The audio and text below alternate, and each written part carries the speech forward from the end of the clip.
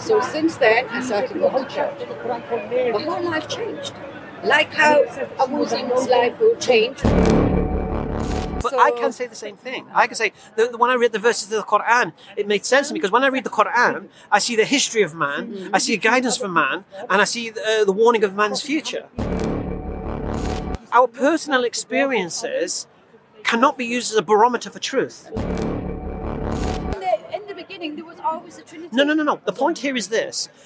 This is what you're saying, no, but I believe... No, I'm telling you. I believe, I'm telling right you. at the very beginning, the Trinity, before he made the heavens and the earth, the Trinity... No, I understand what you're saying, but I'm saying to you, according to Christian scholarship, John 1:5-7 is a forgery. According to Christian scholarship.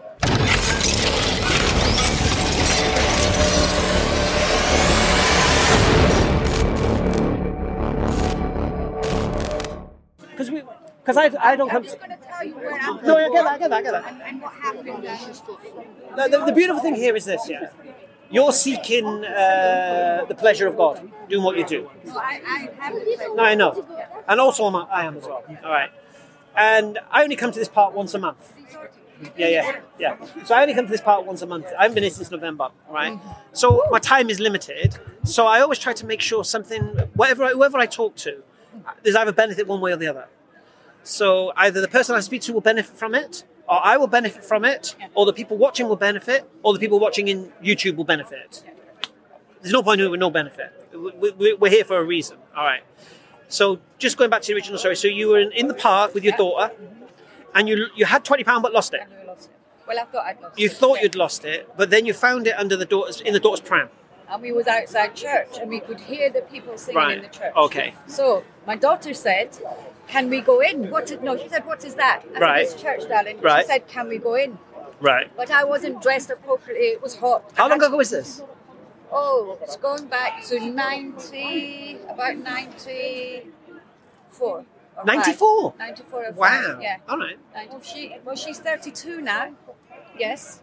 And so you're outside this church, you're hearing singing. So yeah, she said, "Can we go in?" Right. And I looked down, and my shorts were to here, nothing. Yeah. I can't go in. So anyway, she please, Mom, and she dragged me in. So I went in. Okay. I sat, an usher sat me right in the middle of the church. Okay. So I was kind of trying to look decent.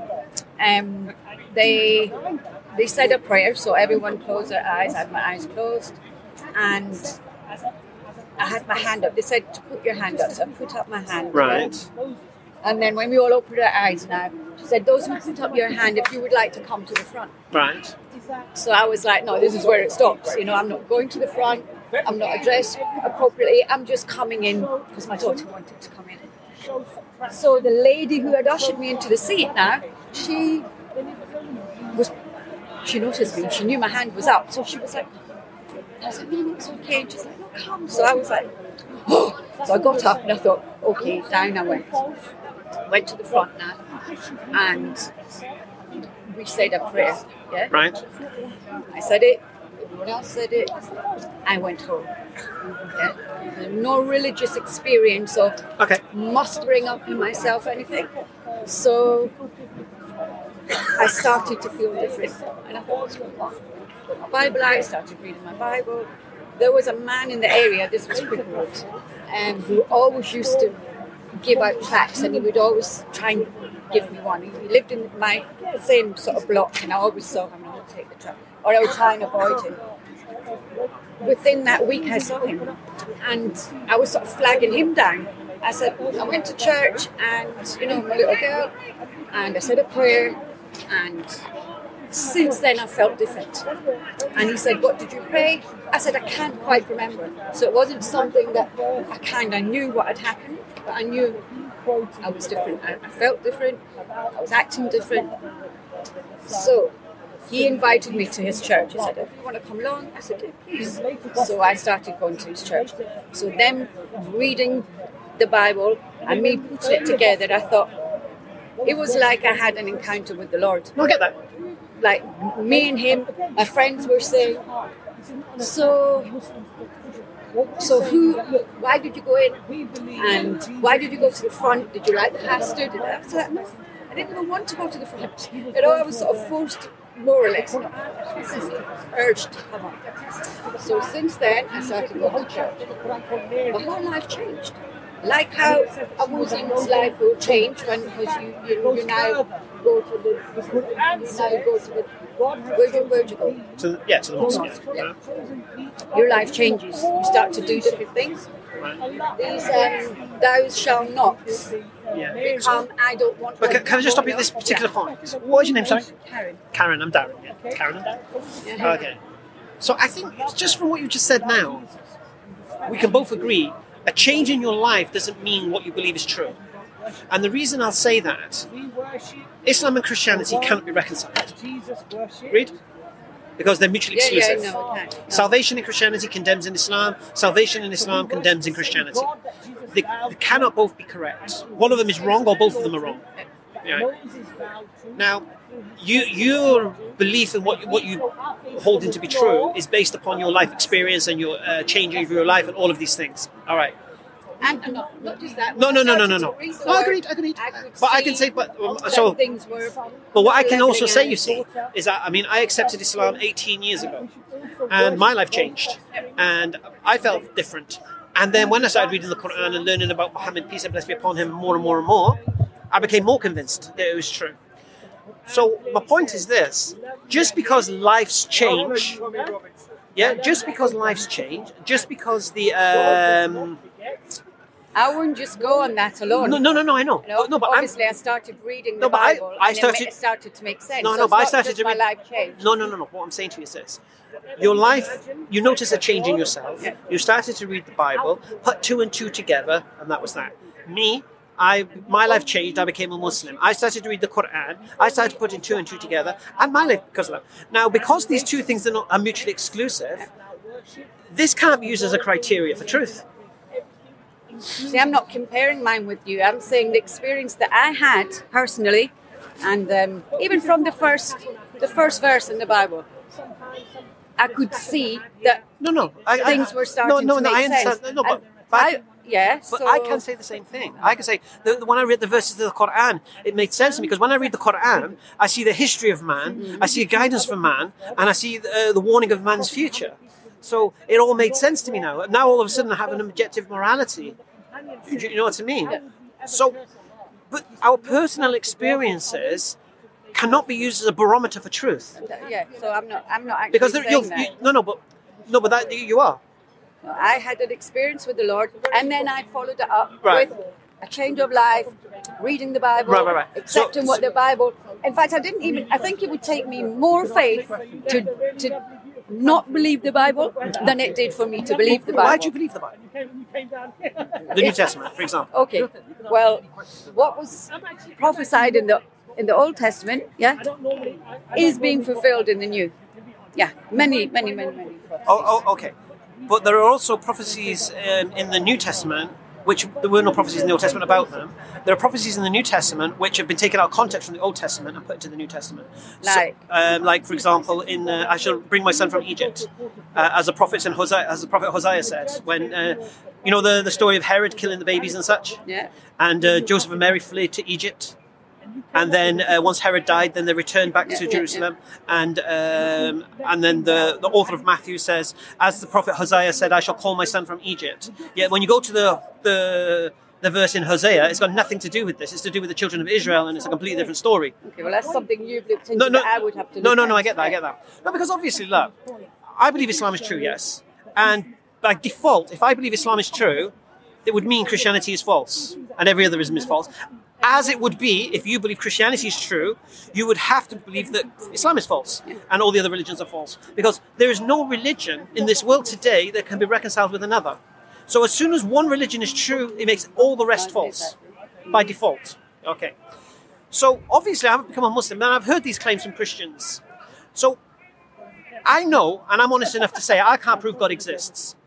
And I can't prove the Quran is the word of God. I can't prove nothing. Yeah?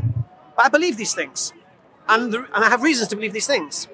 So when I speak to Christians, and this, like you did exactly the thing now. You came with your phone with the verse saying such and such a thing. All right, yeah, exactly. He was going round in circles. I get that. But for me, the question would be: why do you believe that thing is true?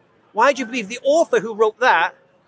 How do you know Jesus actually said those things? Why do you believe Jesus said those things? Now, I truly believe, Karen, that you're holding three assumptions. Personally, I think you are. And I believe these three assumptions are this. You believe the authors of the Gospels were disciples of Jesus. You believe the authors of the Gospels were eyewitnesses to what they wrote. And you believe the authors of the Gospels were inspired by God to write what they wrote. I believe you believe those three things. Does this not also apply to the Quran? How do you believe the Quran? No.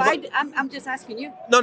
How do you believe I believe Muhammad told the truth. I believe Muhammad did receive a messenger from God. So we believe the same. So I couldn't No, but here's your problem. I could say to you, Yeah. how do you know? No. But so look, what's the difference? I'll say it again. Our word. I believe Muhammad Sallallahu received revelation from an angel to do what he did because he claimed that. Okay, all right. Now, the authors of the Gospels didn't claim no inspiration from God. Yeah? And the authors of the Gospels didn't claim to be eyewitnesses either. So if you're holding if your assumed position is this, that these Gospels you're reading are written by eyewitnesses who witnessed the miracles of Jesus, who witnessed the crucifixion and resurrection of Jesus, and were inspired by the Holy Spirit to remember things they may have got wrong or forgot or whatever, then of course you can come with Bible quotes saying this, Jesus said this, Jesus did this, he went there, this happened, that happened, right? That's fine. But if those three assumptions are not true, if they're not disciples, they're not eyewitnesses, nor were they inspired by the Holy Spirit, then the next question you need to ask, why do I believe them then? How do I know? Because, for example, according to one of the great biblical scholars, J.B. Phillips, the authors of the Gospels are anonymous, which basically means you don't know who wrote them.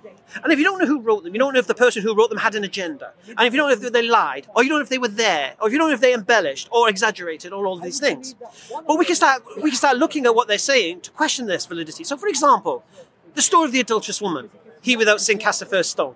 It's a beautiful story. But the question that needs to be asked, why is that not story found in the oldest manuscript of the Gospel of John? It isn't there. It's only found in later manuscripts. Why isn't it in the original manuscript? The oldest manuscript you have, which is called Sinaiticus. It's not there. John 1:5-7, there are three bear witnesses in heaven, the Father, Son, and Holy Spirit, and these three are one. It's the earliest you'll find this is 10th century. It's known fabrication. So the problem is this, you see. If you have empirical evidence, I'll give you one more example. If I bring you an NIV Bible, and I bring you a King James Bible, and I ask you to read Acts 8:37, there is no Acts 8:37 in the NIV. It goes from 36 to 38. It misses. There's no 37. I don't read the NIV. So. No, right. If you're not reading the NIV, then you're not reading from the oldest manuscripts. Now, if you're reading from the King James, I'm assuming. The New King James. The New King James contains the verse John 1:5-7. There are three who bear witness in heaven, the Father, Son, and Holy Spirit, and these three are one. This is a known forgery. Known forgery. Really? So if we go right back to the beginning, yeah, where it says, in the beginning was the Word, and the Word was with God, and the Word was God. And is God love? Do you think God is love? I think God is most loving. Right, okay. So if God is love, right. he can't love himself. So there was always Jesus with him. Let us make man in our image. Love cannot be. You cannot separate love. You can't say I'm love and I'm loving if there was no one else there. So this is before the foundations. This is before the foundations. But I think you're mistaken. I'll tell you why you're mistaken. Whatever I say, you're going to turn it around. No, I'm not going to turn anything around. Well, you are actually. Karen, you've just said that God is love. I'm not turning around. I'm explaining. No, I'm explaining. Well, you can love yourself, can't you? Right. But anyway, the point here is this. Are you saying that God can't have an attribute unless he demonstrates it? Is that what you're saying? So he can't be... Well, he's not going to say, I am love, if he cannot demonstrate his love. Right, so exactly. Can he be a creator without creation? No. But he was a creator. He was a creator. But there was no creation. So how can you be creator if you haven't created? He decided to create. No, but so when he didn't decide to create, was he the creator? He was going to be the creator. He wasn't the creator. Hold on, you believe in one God, don't you? There's only one God, yes. Right, so how do you see it from the very beginning? Okay, I believe that God can have attributes, but to demonstrate those attributes, then you would do something. So for example, I believe God has always had the attribute of being a creator. He didn't need to create to have that attribute, he already had that attribute. Exactly. All right. That's what I also believe. Right. Same as God always had the attribute of love. He didn't need to demonstrate that love to have that love. When he created when he created something to love, then he could demonstrate the love. Just as when he created creation, he could demonstrate he was a creator. you understand? But we believe that Jesus was always there. No, you believe Jesus was always there because the New Testament says so, and I'm questioning the validity of what you're saying. Because I can demonstrate to you that the Bible that you read, which is the King James Bible, contains forged verses. Now, if the King James Bible... Show me then. John 1:5-7. What's forged about it? All right, John 1:5-7 says, there are three who bear witness in heaven, the Father, Son, and Holy Spirit, and these three are one. This is not found in any manuscript of the Bible until the 10th century. It's known in Christian higher... So that makes it a fraud? Yes. It means someone's put that verse in that wasn't there. What? Why? Because whoever wrote that... I'll explain to you. Because Trinitarianism has not always been the only version of Christianity. There are other versions of Christianity. There was always a Trinity even before he... No. The concept... He created the world. No. Trinity always was. This creed... But that's what we believe. No. So it doesn't matter how much you're going to say to me. No, to everything that I say. We believe that. No, Karen, I'm saying to you... I believe like how you I understand. believe that he could But be the Trinitarian... creator. I also believe But the same. Trinitarian creed wasn't established for 400 years. No, the Trinity always was. No, it wasn't. There were Christians who didn't believe in the divinity of Jesus. There were Christians who didn't believe in Father, Son, and Holy Spirit. What I'm speaking about is in the beginning there was always a Trinity. No. The point here is this. This is what you're saying, no, but I believe... No, I'm telling you. I believe... I'm telling you. Right at the very beginning, the Trinity, before he made the heavens and the earth, the Trinity... No, I understand what you're saying. But I'm saying to you, according to Christian scholarship, John 1:5-7 is a forgery. According to Christian scholarship. Because if you've got complete manuscripts of the New Testament from the 4th century, the 5th century, the 6th century... Why are you hell-bent on disputing the whole of the Bible? Why? No. Yet. I'm not. Yet Muhammad is a prophet. You're saying Muhammad was a prophet. Messenger of God, yes. Messenger of God. You're going to tell me you married a 6-year-old, aren't you? I'm not saying that. What are you going to say then? What are you going to say? Sorry. So all of what you want to be is true, but the bits that you don't want to be No. fit in with No. your belief of Allah being the last Not at all. prophet. Well, it looks like that. Karen. What do you believe in here? I want to ask you, what do you believe in here? Whatever the Quran confirms. To what parts? All right. I'll tell you what I believe. Tell me the books that you think All are right. true. Whatever that book says, which the Quran confirms, I can accept is true. You see? No, well, that's it. See, the Quran is my criterion, isn't it? But I'm saying to you is this, did you know that or not, that John 1:5-7 is a forgery? Did you know that or not? I don't think any of it's a forgery. No, but according to Christian scholarship... I'm going to look at it. Oh, God, no. No, I did not know that. You always seem to get stuck on certain things that you feel that is actually gospel and 100%. So what are we looking at? John 1:5-7. Don't throw away the teaching 5 and 7. Just as I would say to the followers of Abraham, don't throw away the teachings of Moses and of Jesus. There are three bear witnesses in heaven, the Father, Son, and Holy Spirit, and these three are one. I say to you, don't throw away those teachings, but also accept Say the verse again, please. There are three who bear witness in heaven. No, what am I looking for? John 1, 1 John, sorry, not John, 1 John. Sorry, forgive me, sorry, my mistake. because he confirms some of the things that are revealed in the scripture. Some of the things that you're gleeing in this, aren't you? Gleeing? Gleeing. Yeah, Why glee? Well, just that you find it so great to try and dispute this so much. No, We're going to read but the what I'm saying scripture. is that if you're seeking truth, What? you should be happy I've shown this to you. Right, tell me. Right, so 1 John 5:7. What camera is on me, by the way? No cameras on you. Good.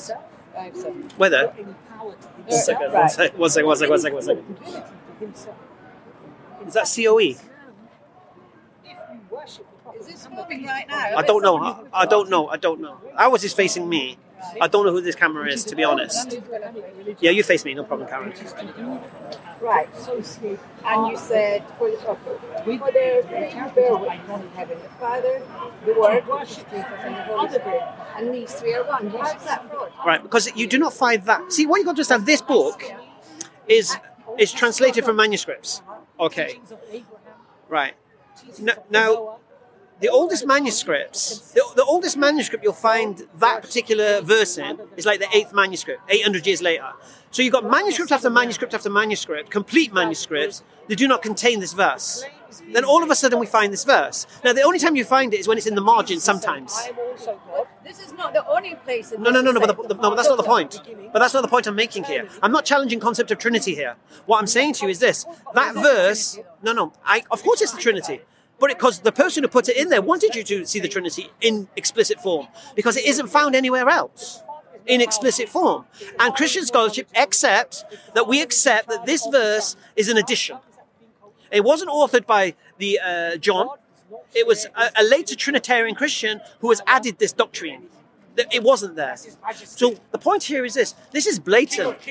Acts 8:37 is in here, but it's not in the NIV or other Bibles. Why is it not in the NIV? The reason being is, let me explain it to you, is that the NIV uses the oldest reliable manuscripts. Because when this book was translated, the oldest manuscript was like 6th century. But in the end of the 19th century, they found older manuscripts, the Codex Sinaiticus, Vaticanus. And what they realized is that the manuscripts that they were using to translate the Bible had additions that were not found in the originals. And to find the original, you go back to the oldest source. So this is why you have the revised version of the Bible, because you had to redo the Bible again using the oldest manuscripts. And what we found was, Story of the Adulterous Woman isn't there. Acts 8:37 isn't there. John 1:57? No, they're not.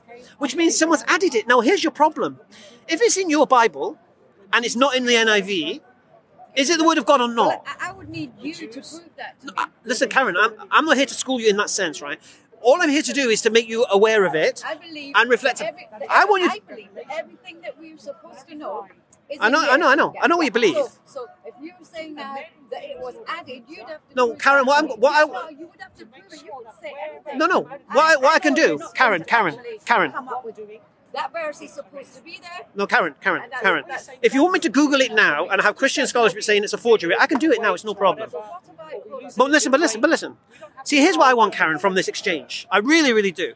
You know the story of the £20 in the pram and all that, yeah? And you went to the church and all that? I want you in, 3 years' time to be stood in this park. I really do.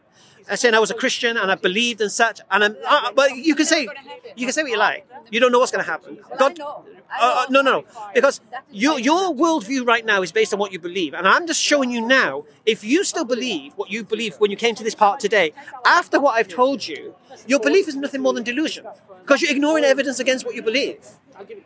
Because when you have a belief, which is fine, but it's countered with overwhelming evidence against me. Could you see yourself becoming a Christian? Who, me? Yeah. Of course not. Exactly. So I'm saying the same thing. Well, you tell me. All right, then I'll tell you what to do. Then, all right. Here's what I'll be fair with you. All right. I've told.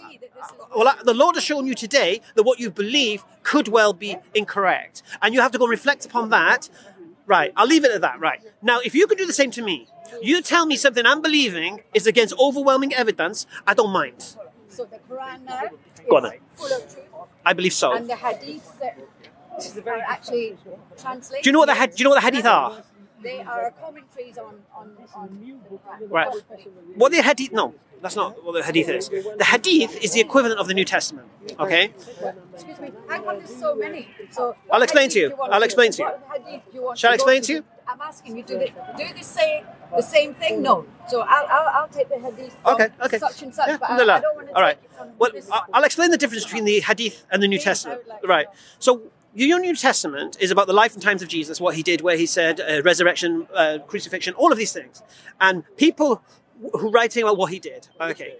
That's all what the hadith is with Muhammad. All right. Now, the difference between the hadith and the New Testament is this. We know who said what in the hadith. Okay, we know we have chains of narration called isnad. So we know who said it, were they there, were they crazy, were they liars or whatever. Okay, you, on the other hand, hold on to a New Testament. The 4 Gospels are written by anonymous writers. You've already said that. So I want No. I want you to but you have no. All right, I'm going to show you. I'm going to show you. And people will say, I don't want you to. I'm going to show you. I'll explain that. Shall I explain that? Yes, all right, I'll explain that. All right. Because you have no way of quantifying whether what the New Testament says is true or not, because you don't know who wrote it. No, listen. We have a way of quantifying who says what in the hadith. So how come some hadiths are I'm going to explain it to you. I'm going to explain it to you. Okay. So when someone makes a claim, Muhammad said this thing. Okay.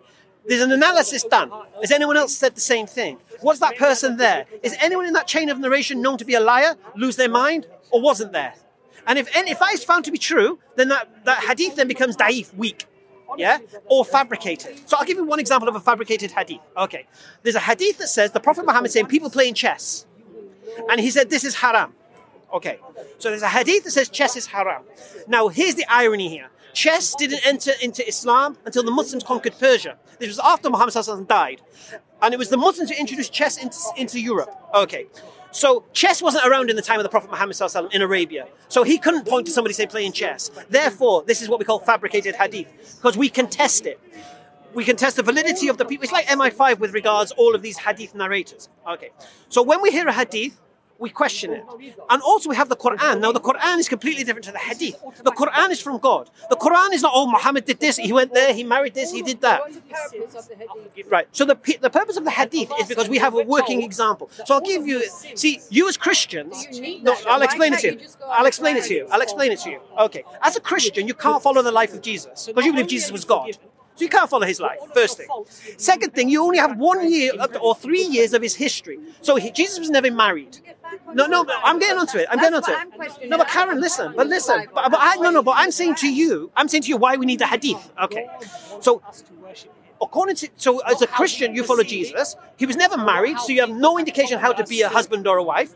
He was never had children, so you don't know how to be with your children and such. He was never a businessman. But he was never a diplomat. He was never a leader. Right? He was never a king. He was never in any of these positions. Do you take as an example? Okay. You cannot. Right. No, I'm going to come back. But we have Muhammad ﷺ as a walking example of the Quran. So when the Quran says to do something, so for example, the Quran says to pray. How do we pray? The Prophet showed us how to pray. The Quran says to pay zakat, the charity. How do we pray the charity? We follow the example of the Prophet. The Prophet is the tangible thing to link us to God. You have no tangible things. I'm telling you this, in Christianity, you have no guidance, you have no laws. That's your opinion. No, that's a fact. Okay, what laws do you have in Christianity?